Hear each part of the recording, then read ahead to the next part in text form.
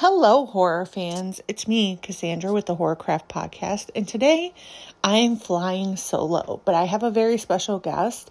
I have on my friend, Gavin Michael Booth. Gavin is a wonderful filmmaker and all-around jack of trades, and his movies are immaculate.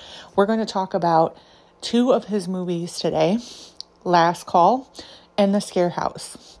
But before we get to that, I just wanted to wish everyone a happy new year, and we are officially back.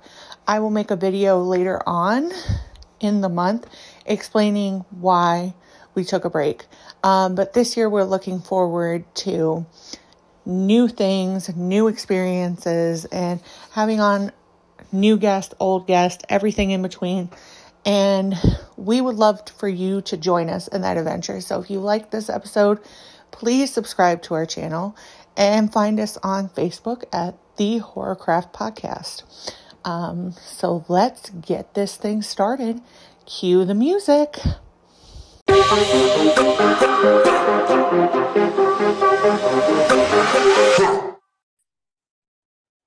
Hello, horror fans. It's me, Cassandra, and today I am flying solo, but I have a special guest on. We have Gavin Michael Booth. How are you?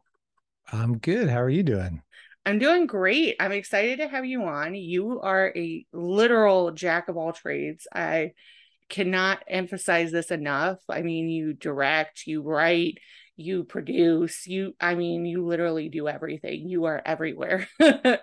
So, I'm just bored if I'm not doing something creative. So learning new skill sets helped to make sure I always had something to do. Yeah. yeah, but I mean, your movies are amazing, and we're going to talk about two coming up here. The Scarehouse, which if you haven't seen at this point, I don't know what to tell you.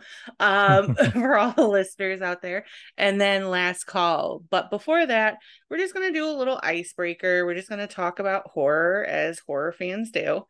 And so we'll go ahead and get started. The first question, and I can never do like a Ghostface voice or anything like that, but what is your favorite scary movie? It could be like your all-time favorite or one that you're just really loving right now. What's my favorite scary movie? I Nightmare on Elm Street, the original Nightmare on Elm Street is my all-time favorite. It had to have been one of the first horror movies that I'd seen, but aside from that, it still holds up. I think it was just because it's almost a science fiction film at the same time with the kind of like dream weaving and being able to come back from the dead. I've just always loved it. And I love that mythology. And I know some of the sequels get kind of silly and stuff, but Nightmare on Elm Street for the win. Just creeped me out. I remember vividly my dad letting me rent it on VHS. I don't know why any parent would do that because I was young and watch it with my brother. My brother just had a blanket over his head for 90% of the movie, but I was like, what is this? I love this. And I just fell in love with Freddy. But I think the most terrifying film I've ever seen is Funny Games, is the most disturbing movie of all time. It's on that list of things where I've actually seen it twice, but I generally say like the movies I will never watch again list, and that is very close to the top. Yeah, that's a brutal movie. Yeah, I can relate to that though. My first scare experience was Nightmare on Elm Street. It wasn't the original, but it was Wes Craven's New Nightmare. My uncle Mm. and my father were supposed to be watching me, and they thought I fell asleep and they put it on, and I watched the whole entire thing. Um, but I loved it. I was scared but oddly intrigued about it. There's just something about Freddy that's like very welcoming, but also absolutely terrified. Like you want to give him a hug, but then you're also afraid he's going to stab you. Um, I liked that movie because it brought it back to Freddy being scary versus like a jokester and kind of the star of the show. And that like I can't think of a meta movie that existed before that where it was, you have Wes Craven and Nancy, not Heather Langenkamp like playing themselves, even Johnny yeah. Depp playing themselves in a movie where Freddy's coming out of the movie to kill them. And I don't on rewatch nowadays, I don't love the actual move, the execution of the movie, but I think the concept was so great. After you've had all these other tired sequels, it's like, what do you do? And I also think that what Dream Warriors, the third one, is like it wrote the textbook for what everyone does now, of like the what do they call it, like a soft reboot, like the Force Awakens for Star Wars, because it's Yeah. like, what are we doing? Okay, we're going to bring in a new generation of kids. They're being plagued by the same problems, and how do we train them? Well, we'll bring back one of the original stars, and she has to come in and pass the torch and lead it on. Like this is the playbook for the Force Awakens and Halloween 2018 and all of these other things. Like I feel like Dream Warriors did it first. Yeah, most definitely. Like I can definitely see what you're saying. Like it is something that's not as novel now, but Mm-hmm. back then, like that was like the first movie we really saw where they were doing that. So, and it's fantastic in its own way. I remember it for the TV scene. Like I just Welcome to prime time, bitch. Yeah. yeah. That to me is just ingrained in my head. Like whenever I think of Nightmare on Elm Street, I always think about getting sucked into the bed and the TV. Like that's the big For ones for me, for me. me, it's the vein opening when he turns it Oh into my the gosh, puppet. yes. Blah, blah. Yep. Yeah. Yeah, no. Definitely very creative. Something that kind of lends into this is a favorite B movie of yours. Oh man, that's actually a question no one has ever asked me. What's yours? Give me a frame of reference. So one of mine is Killer Clowns from Outer Space. Oh, that's Um, a good one. Yeah, I feel like so Killer Clowns from Outer Space when it first came out. I grew up in the area like in the era where sci-fi started becoming really big, Mm-hmm. and that for like a Midwest girl who didn't have access to a lot of horror was like mind altering. So I remember watching Killer Clowns and being like absolutely terrified. I remember having to walk a friend home after that, and I'm like, they're gonna get us. And I'm 13 years old at this time, but I'm like walking around like, oh, these people are just gonna come and get us. It's gonna be over. But then I watched it a month later and I was fine. So it kind of like helped me like, okay, clowns are fine, but it's just so I much fun. yeah, it and it's amazing. I know they've talked to a sequel for years, but I mean, it's still a popular Halloween mask, and like just that artwork and the design of the clowns and the cotton candy cocoons. That's definitely a good one. B movies, because it's funny. As a kid, I went to the video store one summer. My old neighbor, I actually just saw him Saturday at a wedding. Eli Parents, he and I would ride our bikes to the video store and rent between 4 and 6 movies every day in the summertime and just stay up all night and drink Dr. Pepper and watch horror movies. But we did A to Z in the video store at that time and watched everything. So I've seen every. I mean, I'm like Sleepaway Camp counts as a B movie, right? Yeah, That's definitely a B movie. definitely. That's up there. It's probably that because I watched that just being like, it was such a fresh kind of twist on the slasher story that hadn't been done before. Yeah, and I think it's one of those movies that you can never, once you've seen it, you can never go back to the first time that you like saw it. Like you having that twist and like just kind of coming out of nowhere. Like I have people who ask me about it all the time who haven't seen it, and I'm like, I will literally not tell you about this movie. You just need to go Yeah, watch it you need to watch yourself. it. You can't have anyone spoil that for you. Yeah. Yeah, it's funny how you mentioned though the popularity because like they've been trying to do a video game for Killer Clowns for years, and now like it just came out of nowhere that you're gonna do it. So I'm hoping that that kind of means that they're finally maybe gonna be able to do a sequel, but then I'm also kind of a little worried about them doing a sequel as well because like how I do you just follow bought them? a I just bought a board game. Well, I helped crowdfund it, but it's based on My Bloody Valentine. George, the director of the original in the 80s, is a friend. And we were at a like comic convention together and hanging out. He had these ads for. He's like, yeah, these guys approached me and they wanted to do a board game. So they actually let me help them design it and like contribute to the story, like as the original writer and director. I'm like, that's amazing. I'm like, I have to support this. This sounds so much fun. That's amazing. I love My Bloody Valentine, so I will have to go find that now. But yeah, I love My Bloody Valentine. Like My Bloody Valentine, I feel like is so underappreciated as a slasher film. Especially for how neat that can be in the environment. Like I recently just watched it and it was my first time watching it in a couple years. And I was just kind of mesmerized about how it like really holds up. And, obviously growing up in like a rural area, like, mines and different things like that, like the atmosphere that they have in it is so true. And I feel like that's hard to kind of get anymore. So, but a game for that would be so interesting. So I will definitely have to check that out. What is your favorite horror genre since we've been talking about slashers?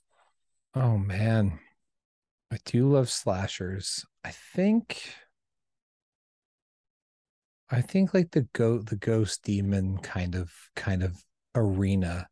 Because that, one of my all-time favorite horror movies that's not even a decade old yet is It Follows. I think with the Oh sort of yeah. like ghost demon, sort of poltergeist area, there's just so much to be explored and constantly gets reinvented in super fresh ways because Poltergeist is up there. And I know Poltergeist is like arguably not even a horror movie. It's just kind of a drama that happens to be this horrible situation happening to people. But all the classic ghost tales and things I love. And I think I like that genre the best because they tend to do fresher things more often with it. Yeah, I mean, definitely.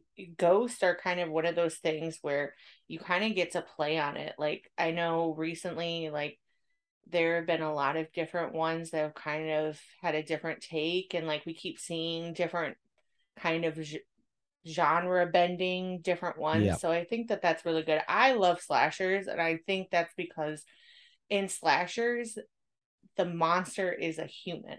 Like it shows us humanity is can be the worst kind of monster. Yeah. It's these deep dark urges that are inside of people that can rear their ugly head. So it's interesting to see how that plays out. And even slashers sometimes how you root for the person you're not supposed to be rooting for.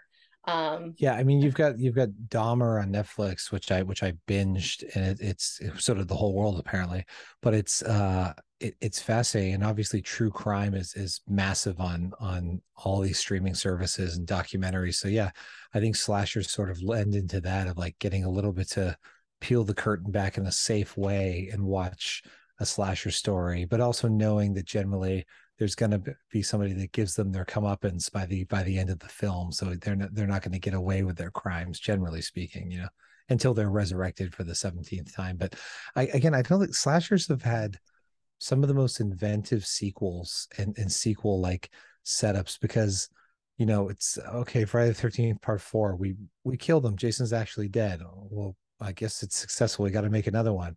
It'll be an imposter in the 5th one. Kind of smart. Not the best one in the franchise, obviously. Okay, that didn't work that well. Part 6. What if he digs him up and puts stabs him to make sure he's dead for real? And then he gets hit by lightning and now he's Frankenstein and now he's immortal. You're like, brilliant. We can just keep bringing him back forever. Like they always had what is it, part 7 that has the telekinetic girl that he's got to yeah, do I think battle with that's in the New Blood. yeah. My friend Craig is in that movie as well. He's the token black guy in Friday the 13th part 7. But that movie is um it's fantastic. And I think that slasher movies often have such this amazing way to like we got to keep finding a way to bring the killer back and have new final girls that break the mold as well. So I don't think they, because of the genre they're in, the time period some of these were made in the 80s and kind of low budget movies, I don't think they get the credit for the inventiveness of the stories they were telling. No, they don't. We talk about this different times. We're actually going to have an episode where we talk about the film in particular. But The Stepfather, to me, is always the Mm, most eerie Terry because, O'Quinn. yeah, and he's amazing in that. But the fact that that was based off of John List and the murder he committed, and at the time that they did that, they had no idea, like, what was going on with that. Like, that stuff was unsolved for a really long time. And the fact that they kind of hit the head on the nail with the Mm-hmm. fact that he did go off and start a whole new life with another family, just went on and acted like nothing ever happened. And his neighbors are the one that called America's Most Wanted. And we're like, hey, we think our neighbor is that serial killer that you guys had on there. And it ended up being him. But like the fact that the director was like, hey, look, I just kind of thought, okay, maybe this is what he's doing, and we just went with it.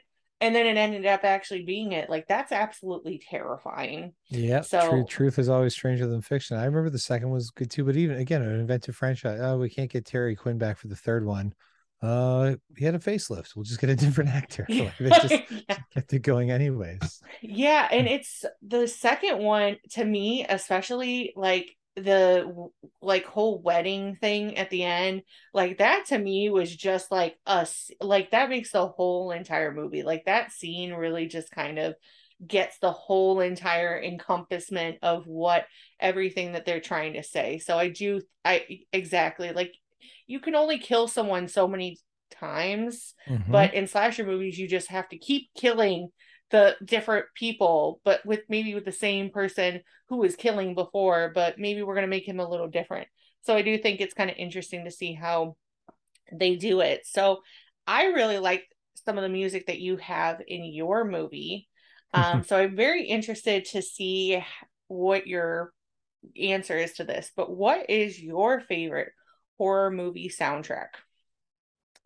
Soundtrack of band songs or like the score to a horror movie. Either one. I mean, it's the goat. It's Halloween, like the Halloween score. What John Carpenter did by himself on a low budget movie, and just the fact that you could start that ding ding ding ding ding ding, and everybody on the planet knows exactly what it is, and it was just so like driving, and the way he would build it with the synth coming up behind it, I think is amazing. But all of those, it's really like those. I don't think anything's ever been as iconic as you got like the what is it Henry Mancini that did the Friday the 13th movies and is Yeah. Yeah. the famously like is it kill kill kill die die die that people think it, Yes. yeah, Yeah. and then Nightmare on Elm Street, just the I mean too, the 1 2 Freddy's coming for you, like the nursery rhyme where the dum dum dum dum, like it's just also iconic. And I can't think of like a modern horror movie.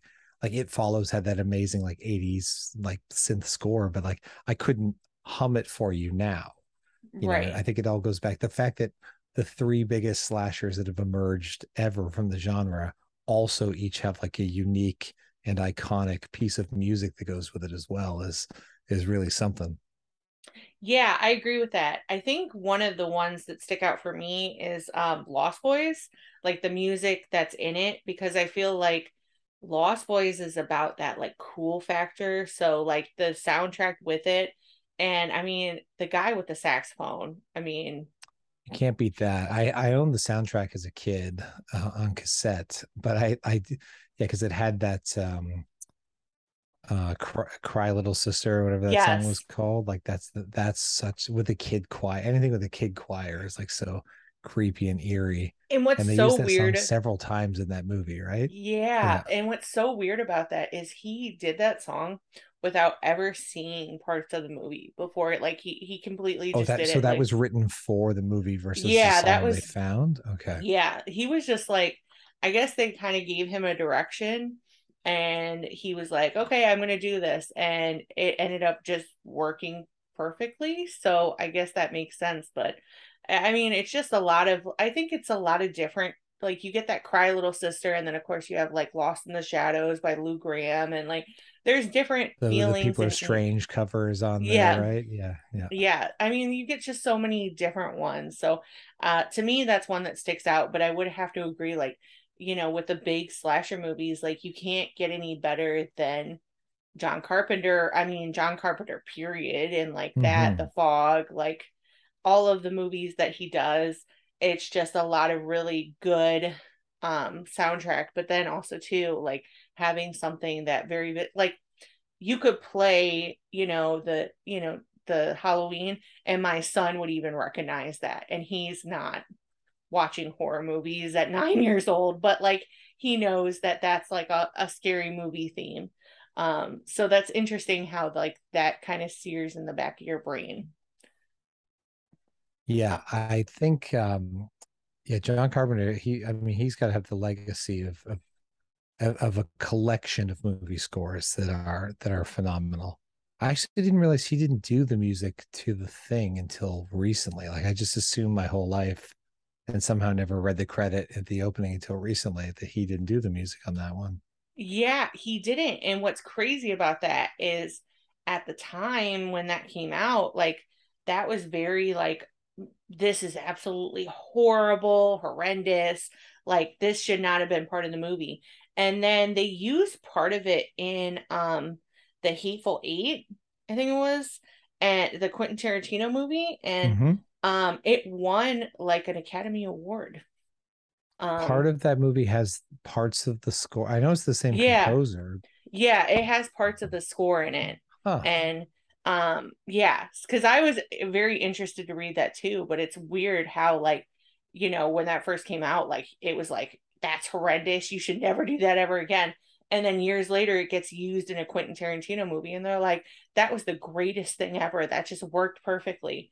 It's like, okay, well, then we need to go back and say that it was great, 30, 40 years ago, but I guess it Well, worked out. I even love that when you log into Shutter, you get kind of like the equivalent of the Netflix like da dum. They have their dun dun, and it almost sounds like the beginning of like an '80s score about to start in a movie. But just that little tease, just like I love that every time I open that app in my TV, it just sets the vibe of whatever I'm about to watch. Yeah, you know that you're getting into the good archive. Like Hmm.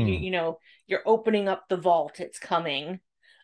Which is kind of leads into our next question. So obviously, we talk about horror beginnings. We would be nowhere without the Universal monsters. I'm a huge fan. What is your favorite Universal monster? Oh, I think Frankenstein, because as much as he's a monster and does terrible things, he he's almost like an accidental he's kind of a victim at the same time. Like it's all by accident and circumstance. And just even his creation and birth into the world wasn't his choice that he was built the way that he was. He really had no, it's like his destiny was determined before they even flipped that switch and powered him up. And I think it's just a timeless story too, that it just everybody, I mean, you see it in social media all the time. Everybody's willing to pile on and get their torches lit and go charging after something because somebody else has said that they're a monster. They haven't taken the extra few minutes to step back and listen to both sides and kind of understand the situation. It's just like, let's get him. The villagers just ready to burn him to the ground. So I thought it was great to, because he is scary and he does horrific things, but that it's he's an anti-hero in a way where like I can't think of an example before him that we had an anti-hero in film. No, I mean not really. I mean, Dracula came before that, but Dracula, like, we're supposed to hate him for a Yeah. good chunk of the movie. Like, I think Francis Ford Coppola's version does a little bit better at showing that, but like, we're supposed to hate him for a good chunk of the movie because he's this horrendous person. And then only after he realizes that, Mina is alive and well, and she's a replica of his wife, does he kind of start having more humanity, I would say. But even still, then he's still a bad person. Yeah. And who and makes and, bad? know, and knows it and is very aware and not trying to do anything to stop it. Yeah. Yeah, I feel like Frankenstein, and one of my more recent favorites is Creature from the Black Lagoon. Like I've always thought he was cool, but like more recently I've related to him because he's just in his own environment, and people are coming in and fucking up his shit. And they're just Yep. like, hey, we're gonna just do all these things, and he's like, hey, look, I need you guys to just get out of my area and leave me alone. Like, you're gonna just come in and ruin all of it. But yeah, I feel like both of them kind of are like, they're not meant to be monsters. Like, they're monsters, but they're not meant to be monsters. They're these people who are really just trying to like go about and do what they're doing, and they've been Yeah. made into monsters. So I do really like that. So obviously you are a indie horror director.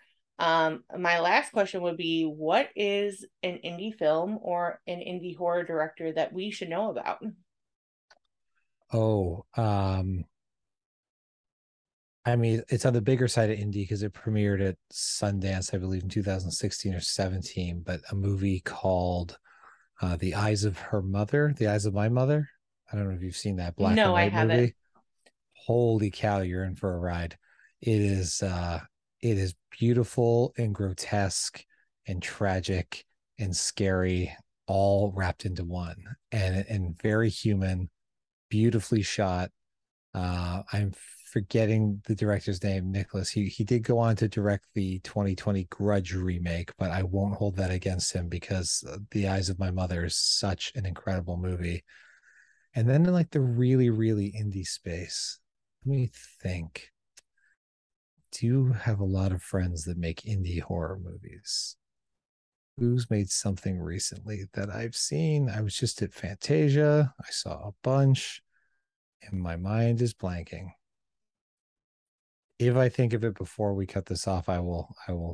Yeah, This and this is tragic that I can't. Yeah. I'm sure that that's on streaming somewhere, so I will find The Eyes of My Mother would definitely be for yeah, at least on rent on iTunes or Amazon or something. Yeah. we will definitely link Fantastic that movie. in the description. So obviously before we start talking about your films, what inspired you to get into filmmaking? I these reels on my wall are from Hmm. the theater that I first saw my very first movie. They had read about me in the paper when they switched to digital and asked if I wanted them. I was like, yes, yes, I do. My dad would take me to the movies often. My dad always rented horror movies and sci-fi movies that I was far too young to watch, but I was just always movie obsessed. And my dad, my he's a photographer, like hobbyist photographer, had a small business doing it for a while. So I grew up with a dark room in the basement. We always had like an 8 millimeter film camera. But really, when I was in high school, I had a paper route, so I had my own spending money, and I used to rent a video camera. Our local video store had it, so you could rent it for weddings or birthday parties or whatever you wanted to film. And eventually, I bought one, and at that point, just me and the neighborhood kids were making dumb parody movies, Friday the 13th, part 27, or Indiana Jones and the Lost Remote Controller, or kind of trying to do what Saturday Night Live does with the Weekend Update, doing our own like funny news stories. Like the Berlin Wall was falling at the time. And, we do a, like, actually, I think we have a brick from the wall that one of our reporters brought over. Can I have it? And like a rubber brick would fly in and like, crack the reporter in the skull, and just the dumbest stuff. And, just fell in love with it when I was in high school. We had a little like video and film program, and the teacher there, Keith Herrick, who's passed away now, but he was like my Obi-Wan at that point, of just realizing that I had this gift and had this desire, and did everything he could to pull me out of class to go shoot videos for the school or do whatever. And when by the time I was in high school, I was like, my original path was to do something in the medical field, maybe. And I was just like, I can't, I have to do this. So just like many others, grew up just loving movies, and loved, I wanted to be a writer. That was the main thing. I love the writing process of it. But growing up just before social media became so prevalent, I didn't have the ability to go on Facebook or Instagram and be like, who wants to make a movie with me? So it's just a matter of figuring out how to do everything on my own, and stumbling in the dark for years. I mean, I can definitely see that, but then you go on to make these amazing films like we're going to talk about the Scarehouse now, but like it I just I had not watched it for probably a couple months, like when we were originally on Clubhouse. Mm-hmm. I know you had talked about it, and then I watched it, and I think it just kind of got tucked away in my brain a little bit. I remembered what it was about, but then rewatching it, I was like, holy shit, like it is pretty intense, and it's such a good like just revenge story. And it has so many layers to it, but um it's so authentic. And I feel like part of that's because you did film on an actual scare house. You filmed on a scare house in Windsor. And Yep. I mean, you can definitely tell that because it just the whole environment just feels authentic. How did you come up with the idea for the scare house? So my best friend Sean Lippert, he's here in Windsor. He owns Scarehouse Windsor, which is your typical, open for the holiday season. It's a haunted attraction that you take your kids or your loved ones or friends and just go through and have a good time to get in the Halloween spirit.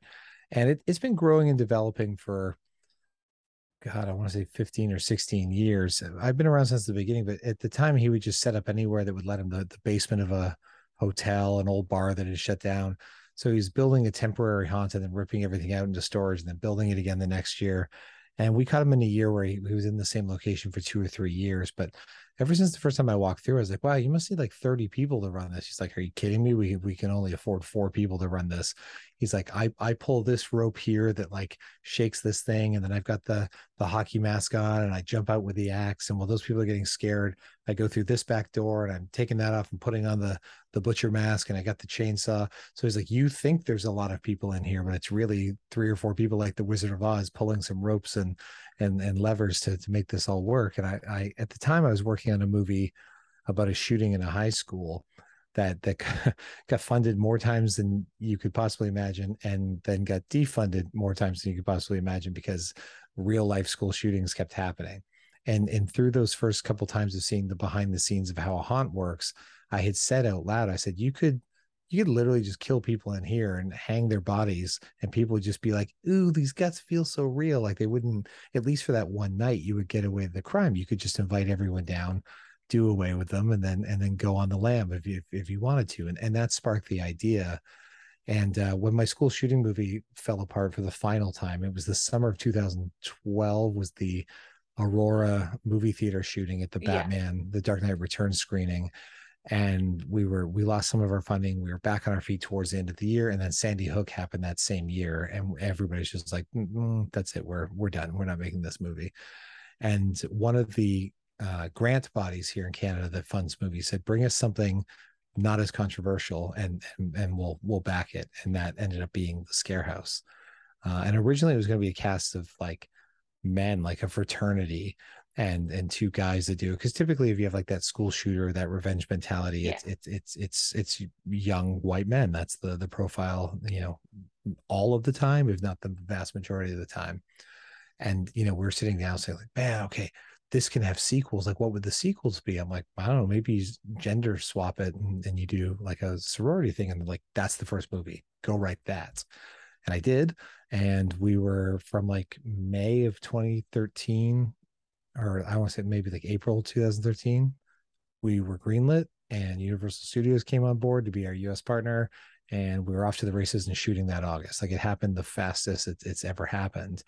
So I had the ability of like having the building to kind of write the script to fit what was in there. My wife, Sarah, who's in the film, um, helped me to develop the story, because she's like, I was bullied in high school. I know how women like hate on each other. I can really like bring a voice and some insight to that. And I didn't want to be tone deaf as a, as a dude trying to write a movie about women, to not have that Yeah. influence. So she definitely helped shape and flavor and get into the minutia of sort of girl on girl bullying. And yeah, that's how it came together very quickly. It never happens like that in the film industry. It's usually years of struggle. Yeah, I am glad that you brought up the fact that it does touch a lot on interpersonal relationships with women, because I really do feel like that's one of the biggest strong points of this movie is you do get to see like the interpersonal relationships between every single character, and it does kind of highlight how people I think kind of forget, men can kind of be toxic to each other, but how catty certain interpersonal relationships can be between women. And it may not try to start out that way, but it kind of, there's this unspoken competition sometimes between women. And especially like in a sorority situation where you're trying to vie for this position that like you feel like is going to hold this status, and you get put through some pretty horrific things. So like setting that up as like a premise and having these characters who are not exactly the greatest, it does make you root for the people who are a, exacting revenge, because you can kind of see like, okay, I would probably do the same if they did that to me. Well, I think it's interesting too, because obviously they're not innocent in the events that lead to their situation. They're not. Right. I mean, we can talk spoilers at this point. It's an old movie. You know that if you're sitting festering in prison for 2 years, thinking up this plot of like, oh, I want to kill them. I can't believe that they said that on TV. I can't Mm-hmm. believe that they threw us under the bus like this. That's a lot of time to live in the darkest part of your mind, and really, really like think awful thoughts and get caught up. You see people get caught up in the January 6th riot or whatever. These aren't like instinctively bad people that even thought that day they were going to get wrapped up. And there's a lot of people that are going to go to jail for just sort of following the crowd, and letting the mindset they were in get the best of them. Um, but it's in the subtext there too that even the way they decide to torture each of the girls and Mm-hmm. and and do away with them, it's just that sick fantasy of like if you were sitting in jail and the last most important interaction you had with each of these girls was on this particular night. You knew these things about these girls. You're like, oh, if I ever had a chance to like pick them apart at what hurts their soul the most, this is exactly how I would do it. That's all in the subtext or kind of in between the lines of the movie. So I think it's interesting because like I don't even know the movie. You said revenge thriller, which I love because that's exactly what it is. It's not even necessarily a straight up horror movie. Like it obviously falls No. under the horror genre. I think something that worked against us a little bit with people's initial expectation of the movie is a title like The Scarehouse, which happens to be the name of the building that they're in and the building that we shot it in. But really, I think you hear that title and you just think straight up like, horror monster movie kind of thing, Yeah. not a layered subdued kind of revenge thriller where you're really gonna have to pay attention to the plots and as it unfolds and you're learning everything about the characters. Yeah, definitely. Like I said, it had been a minute since I had watched it. And like watching this, I'm not going to give too much away because I want our viewers who haven't seen it to go watch it. But like the scene with the corset, like I completely forgot about that.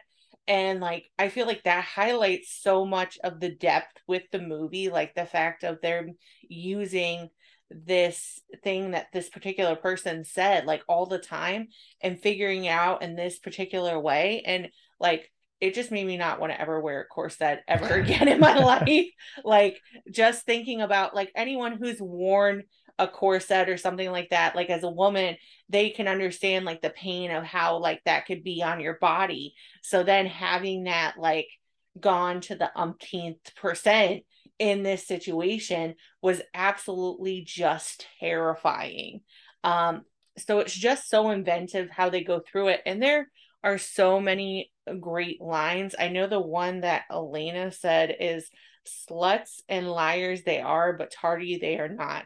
And I just had to chuckle out loud when she said that because I think that's just great. But it really does do a good job at like layering different things because it's not a horror like a straight up horror. It's more about these people who are really just kind of going after the people who kind of tormented them for so long. And like you said, if you sat in jail for the period of time that they had, like it makes you think about these different things that you want to do with that person. So you kind of understand where they're coming from. And I know like towards the end, I'm like, they are killers, but they have a point. Yeah, it's yeah, it's a huge gray area, right? It's all about if if you believe a character's mindset and their justification for their actions, you can kind of get on board even if you know that they're wrong. You mentioned that the line, it's funny because my composer Adrian Ellis, a lot of times he just names the tracks things for when we're going to put out a soundtrack. So like Mm-hmm. some of these I love. Idiot Proof is one of the title lines. um Jesus Freak, um Bitches Breakfast is one of the title lines. There, I wish I could remember them all, but he takes it from the funniest lines that are happening in that moment and names the scenes after them. Yeah. Yeah, because one of the Or names the taglines that I score after them. saw on IMDb was really mean girls go all the way. And I immediately thought that that's like perfect for that because it is very like tongue in cheek with certain moments. But I mean, for those who haven't seen it, this movie is about two girls who get put in an impossible situation through a sorority. They get hazed, and unfortunately, because of that, they end up going to jail. And they come back 2 years later and exact revenge on the people who did it to them. And they use the setup of a scare house as kind of the backdrop to do this. And people kind of just don't realize that they're getting murdered. I mean, these are graphic murders too, like the They're pillows. literally dressing up to go get murdered. That's Yeah. the funny part, right? Yeah, the pillows with the acid is another one that got me too. Like they're very Yeah. creative kills, and you can definitely kind of get that in your mind. Like you know that they've thought about this for years and years, because I mean they go through some pretty extreme lengths to get revenge on each person in their own element. So I think that that's great. It's funny that you brought up, obviously your wife Sarah plays Corey. Hmm. I'm always interested because obviously she's also in another movie that you do as well. What is it like working with your wife? It's amazing. Sarah's the greatest collaborator I've ever had, and so we get married very quick. We dated for about 2 weeks, and then we're married. So in that 2 weeks, let's just say we weren't watching each other's work. We were occupied, and so we got married with that. Like I had never seen her act in anything. She had maybe seen something I had made at some point in time, and and then it was this like, well, we could could we work together? I'm like, well, we don't want to be one of those couples that works together and then breaks up immediately afterwards. So like we should try it with a short film. So we made a short film for like $500 called To Hell with Love, which was also the first time that I collaborated with Adrian, our composer. That was only a 1 day shoot, and we got along fantastically. I got to see how great she was, how good she works with the director on set. And when Scarehouse came around, she only ended up helping me write the story inadvertently because I'd be bouncing ideas off of her all the time. She's a great creative sounding board.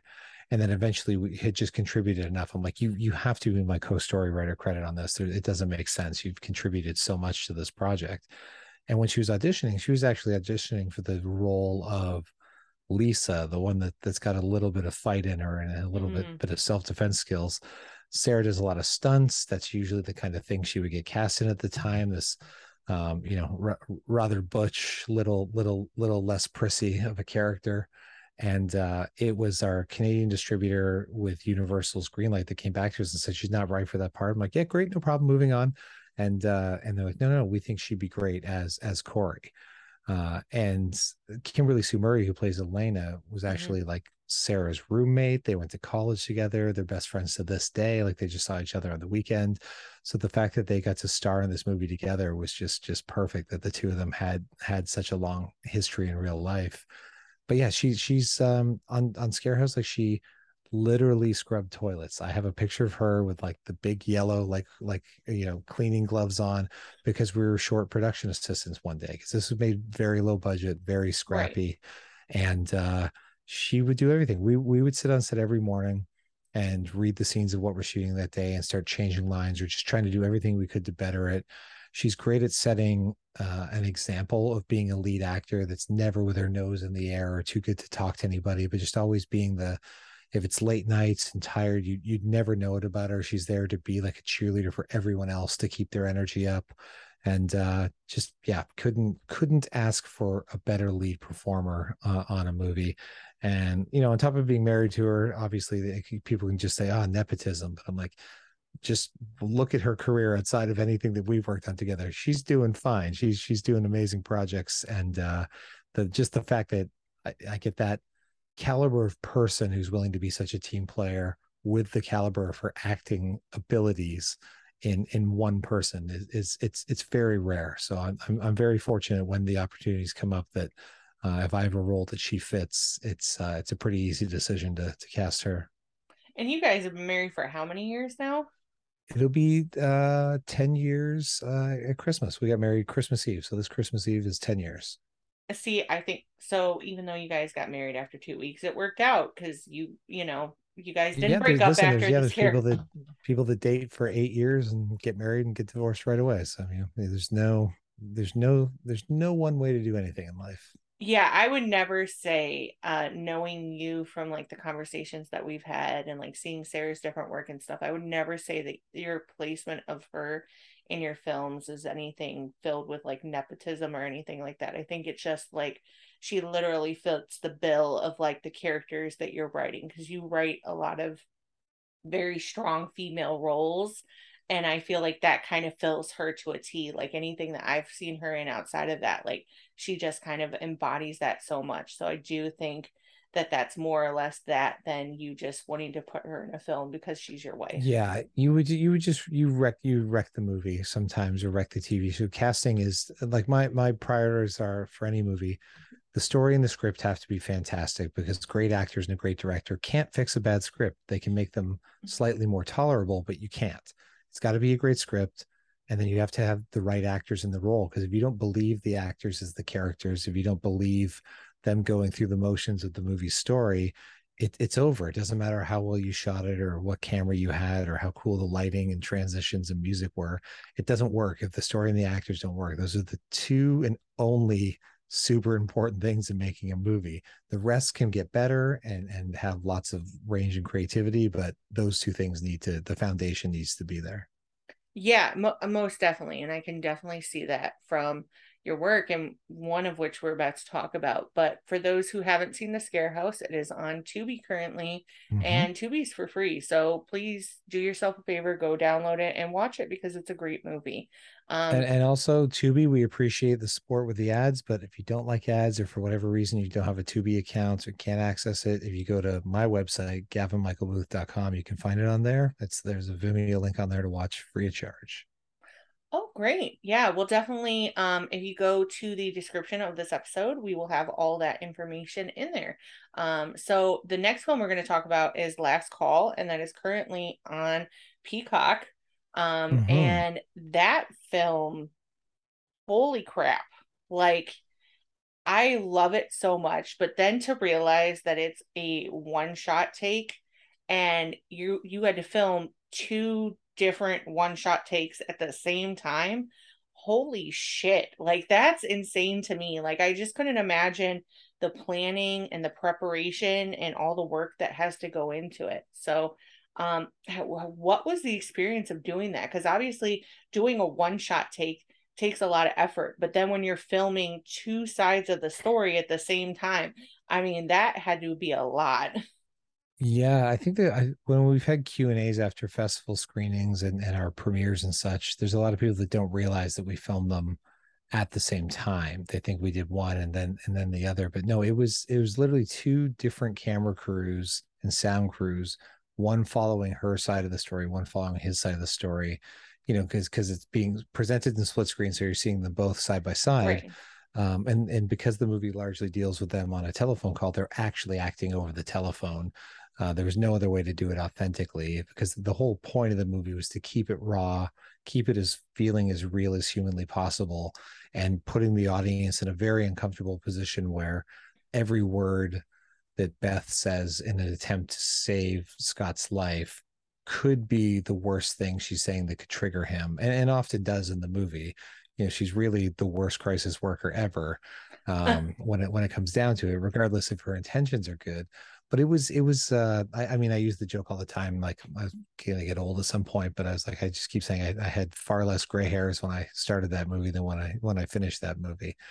And we again an even scrappier budget than we made that movie for $50,000 all in. So we only had 10 days to rehearse it and 4 days to film it and get it right. So it was an insane race with a very, very small but talented group of people that were willing to take this insane adventure with us. And there were moments even on our second last day of filming where we're like, all we might get out of this is a documentary about failing at trying to like make a really really big indie movie, because we were not getting it sometimes, and the energy just wasn't there from there might have been a take that was technically perfect, but then the acting was like and then the acting would be great, but I buzzed the focus, or because I was one of the camera operators, or I bumped into a wall and Mhm. wrecked a take.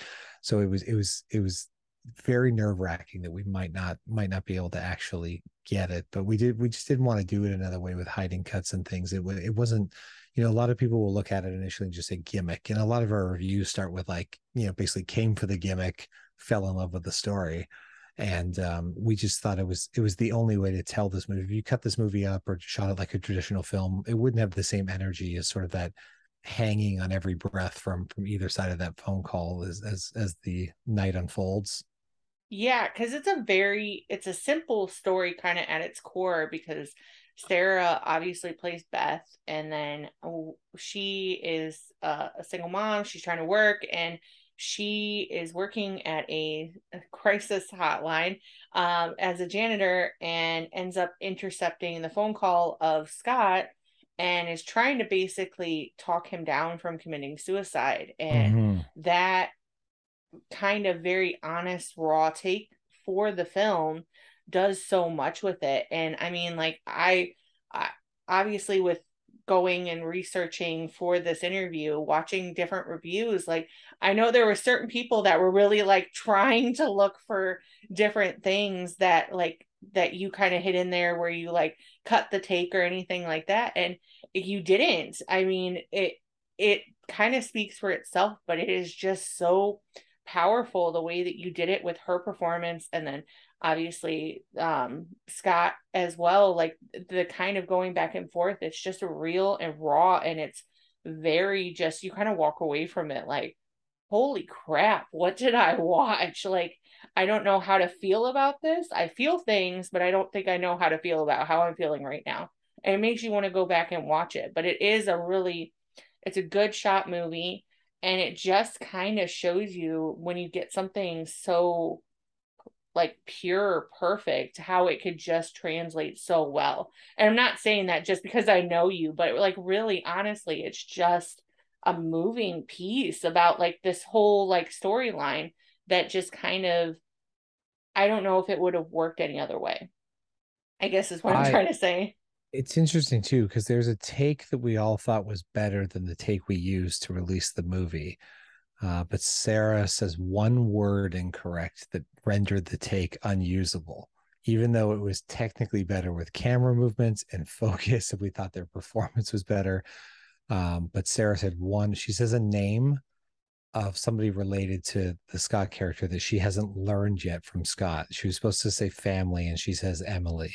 And the camera was just right in her face and a close up, and there was no way to dub it or change it or fix it. So we had to throw out the entire take. And that's sort of the nature of making a movie. But then in hindsight, if we'd used that take and not the one that we used, it wouldn't be the same movie. It would in many ways, but there's just something about the take we use that works, and it being a little more rough around the edges, I think, is part of what makes it connect. And when you make any movie, you have no idea how an audience is going to react to it until they see it. And David and Yeah. I thought we made a really strong movie, but there's no stars in it. It's a super soul crushing subject matter. The movie doesn't really pull any punches. And we debuted it, and in LA we had we were at the Chinese Theater as part of Dances with Films, and we had this amazing like 500 person, 600 person audience, like a massive standing ovation, and like just this sea of faces with tears in their eyes. And David and I were kind of just stunned, honestly stunned that night that like it had the impact it had. And then we continued to see that as we traveled with it.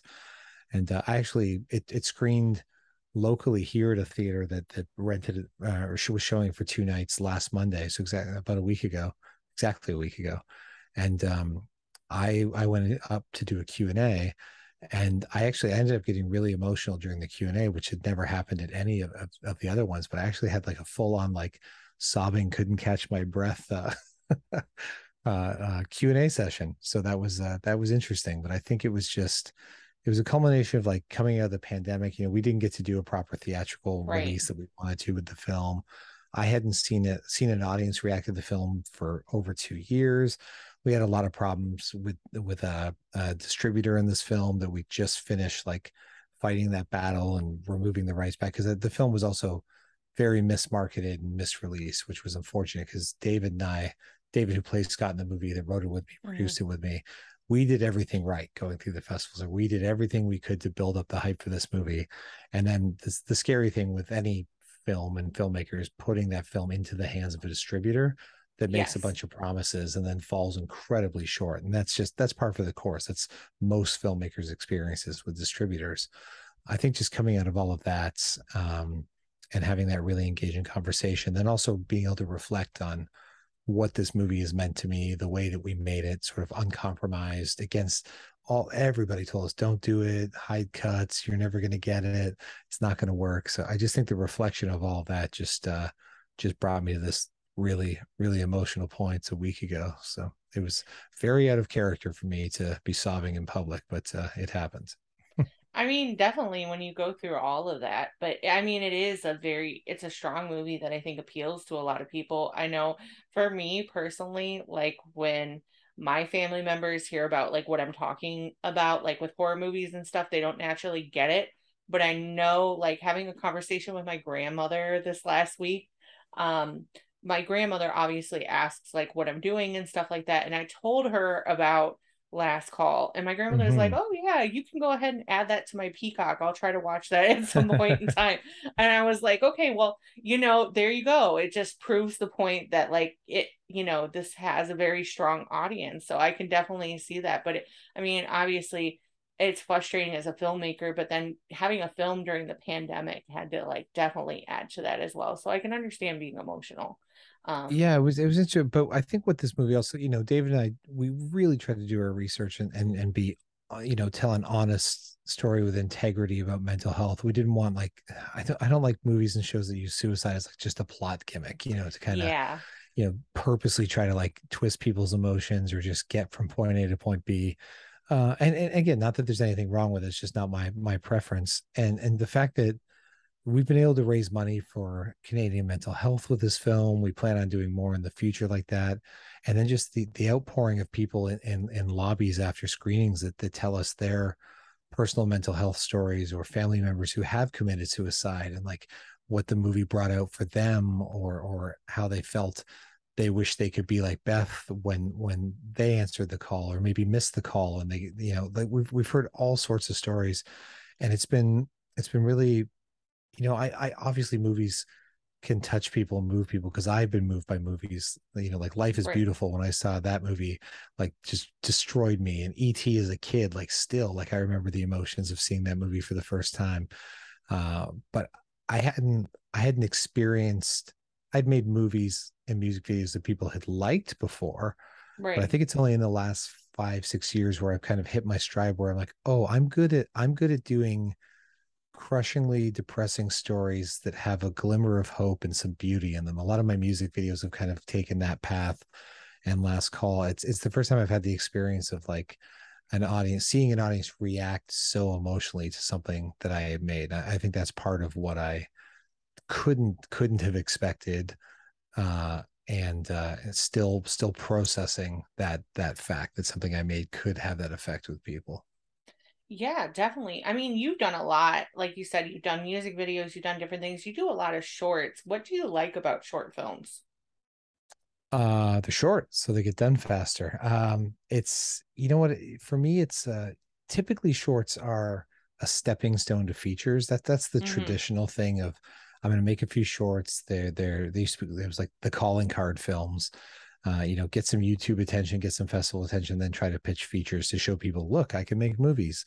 But for me, I made a feature film first before I ever made shorts, and it's about staying creative and getting to play in different genres because I don't get offered a lot. I don't have I love comedy movies. I just don't have a lot that I'm pursuing.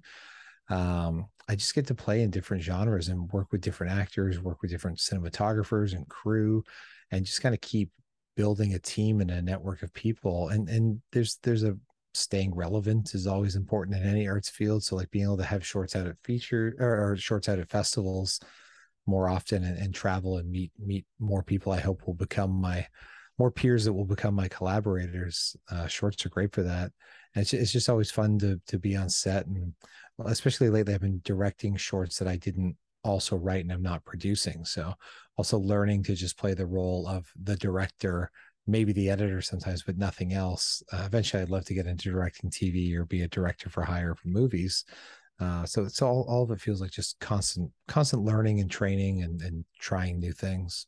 Yeah, most definitely. I think your IMDb is like a treasure trove. Like I say this with different people, but like truly, there's just so much that you've done. Like, I mean, you just really you do it all.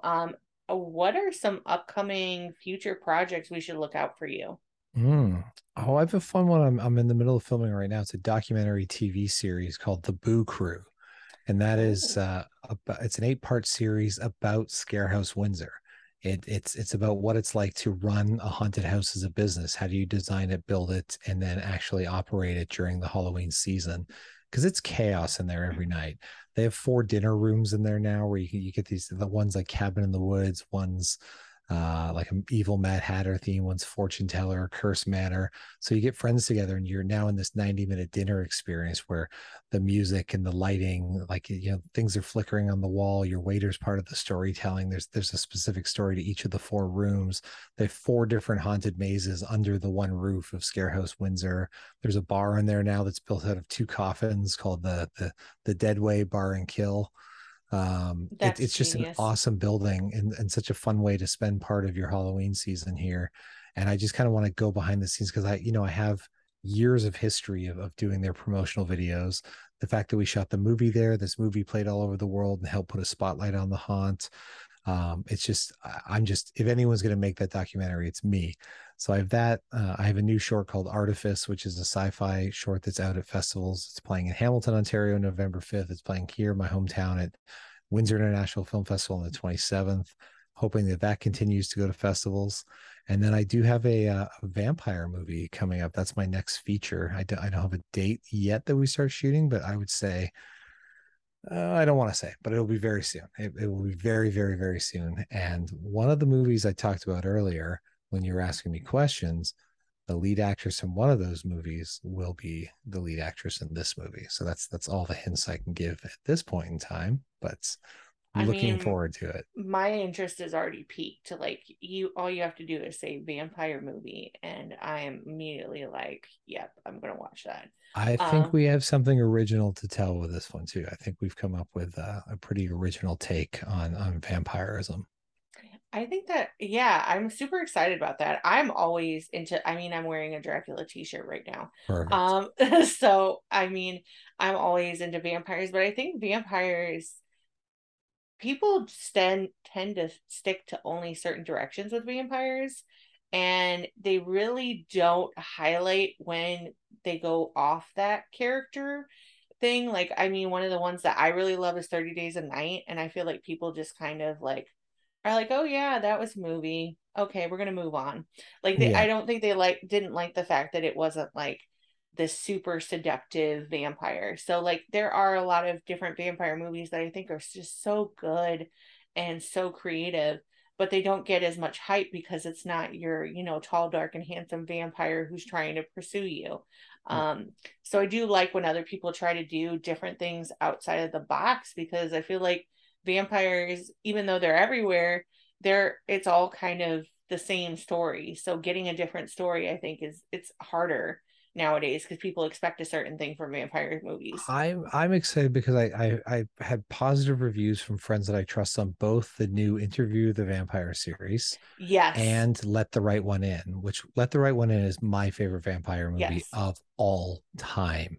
It is so beautiful and so well told and so well acted, but knowing that the series, that people that I trust their opinion like have liked it, it gives me excited. And then What We Do in the Shadows is my Yeah. current favorite television show. Like it just keeps being hilarious. I just started getting into that, but I can testify for the fact that the new Interview with the Vampire, I get really upset when I see people kind of knocking it because I feel like they're like, oh, it's not the, Interview with the Vampire with Brad Pitt and Tom Cruise, but it's more to this actual story of Anne Rice. And that's what I grew up in. Like, Yeah. I remember reading those books when I was younger and how much I just love being immersed into this. And like the biggest part that was always missing from the original one was the kind of seduction that happens between Louis and Lestat and how he gets pulled into this. And this TV series does a really good job at like kind of luring you in. You're going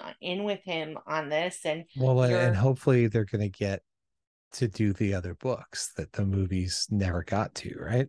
yeah, so I think they are because I know AMC has the rights for all of the N races Mm-hmm. now, and in like the first 2 seconds of them playing Interview with a Vampire, they have a title card that says the Immortal Universe, which they're setting up as Mm, the Anne Rice, because they have the Mayfair Witches that are now coming out in January, which was also Anne Rice's. So they're got trying it. to connect it that way. But they did, I mean, they made a reference. I think I picked up on this week. I have to go back and rewatch because I'm so mystified when I watch it because it is very um whatever you thought you would want from Interview with a Vampire as a series, it's just so much more. And I'll have to tell you about that off camera because I don't want to spoil a certain part for somebody, but there was a certain scene within the first one that I was just like, holy shit, whatever I thought about Interview with a Vampire being like, this is 1,000 times more than what it was going to be. But they do reference Marius in this new one. Like they had a picture and they talk about him. So like they're kind of talking about smaller things. Mm-hmm. So I think that sets up for more, but I do think that they're going to go off into like Queen of the Damned. They're going to go in with Mayfair Witches. They're going to bring in the whole, because there's all these different clans and different things going on. But they do a really good job at like picking, and they're not afraid to kind of lean in to the subtext of the original novel and the relationship between Louis and Lestat and how he gets sucked into it. So I think it's very I think that's a good example of how you do a vampire story right. I mean, if you're going to do it that way. But I'm excited for Let the Right One In too. I have not seen it yet, but that's one of my favorites as well. So I'm kind of interested to see like how that's going to take place now. Yeah, I'm generally not a fan of reboots and just retelling the same story, but I also do understand, especially when something was a novel adapted to a film, Hmm. there's generally a lot that had to be cut. And even if the movie worked and was great, there's probably more to be told. Yeah, definitely. I've heard from other people that it really does bring more of the dad story, which I guess I kind of want to learn more about is, Yeah, I've you never kind read of the novel, so I'm not yeah, sure. I've never read the novel either, but I kind of want to know more because in the movie, it's kind of he's briefly in there, and then he's not. But in the series, I'm interested to see like how that devolves. So, I'm definitely looking forward to it. So please, I will link Gavin's Instagram where you can find him, his website, everything down below. Thank you so much for coming on and doing this. I appreciate it. It's always super cool to have people that I really just connect with come on. And I know a highlight for me during the pandemic was Clubhouse, and just getting to interact with people was really cool. But I'm so glad to have you on because I just think your films are great and I want people to go check them out. So thank you for coming Thank on. you. I no, I appreciate that. And honestly, as an indie filmmaker, it's all thanks on this side because without podcasts and the blogs and the people just really trying to champion independent films that they like, we don't find our audience. So all thanks is on this side of the Zoom. Yeah. No problem. So until next time, this is me, Cassandra. I keep forgetting my name. I'll tell you the whole story about that in a minute. But me, Cassandra from the Horrorcraft podcast, saying goodbye and stay spooky.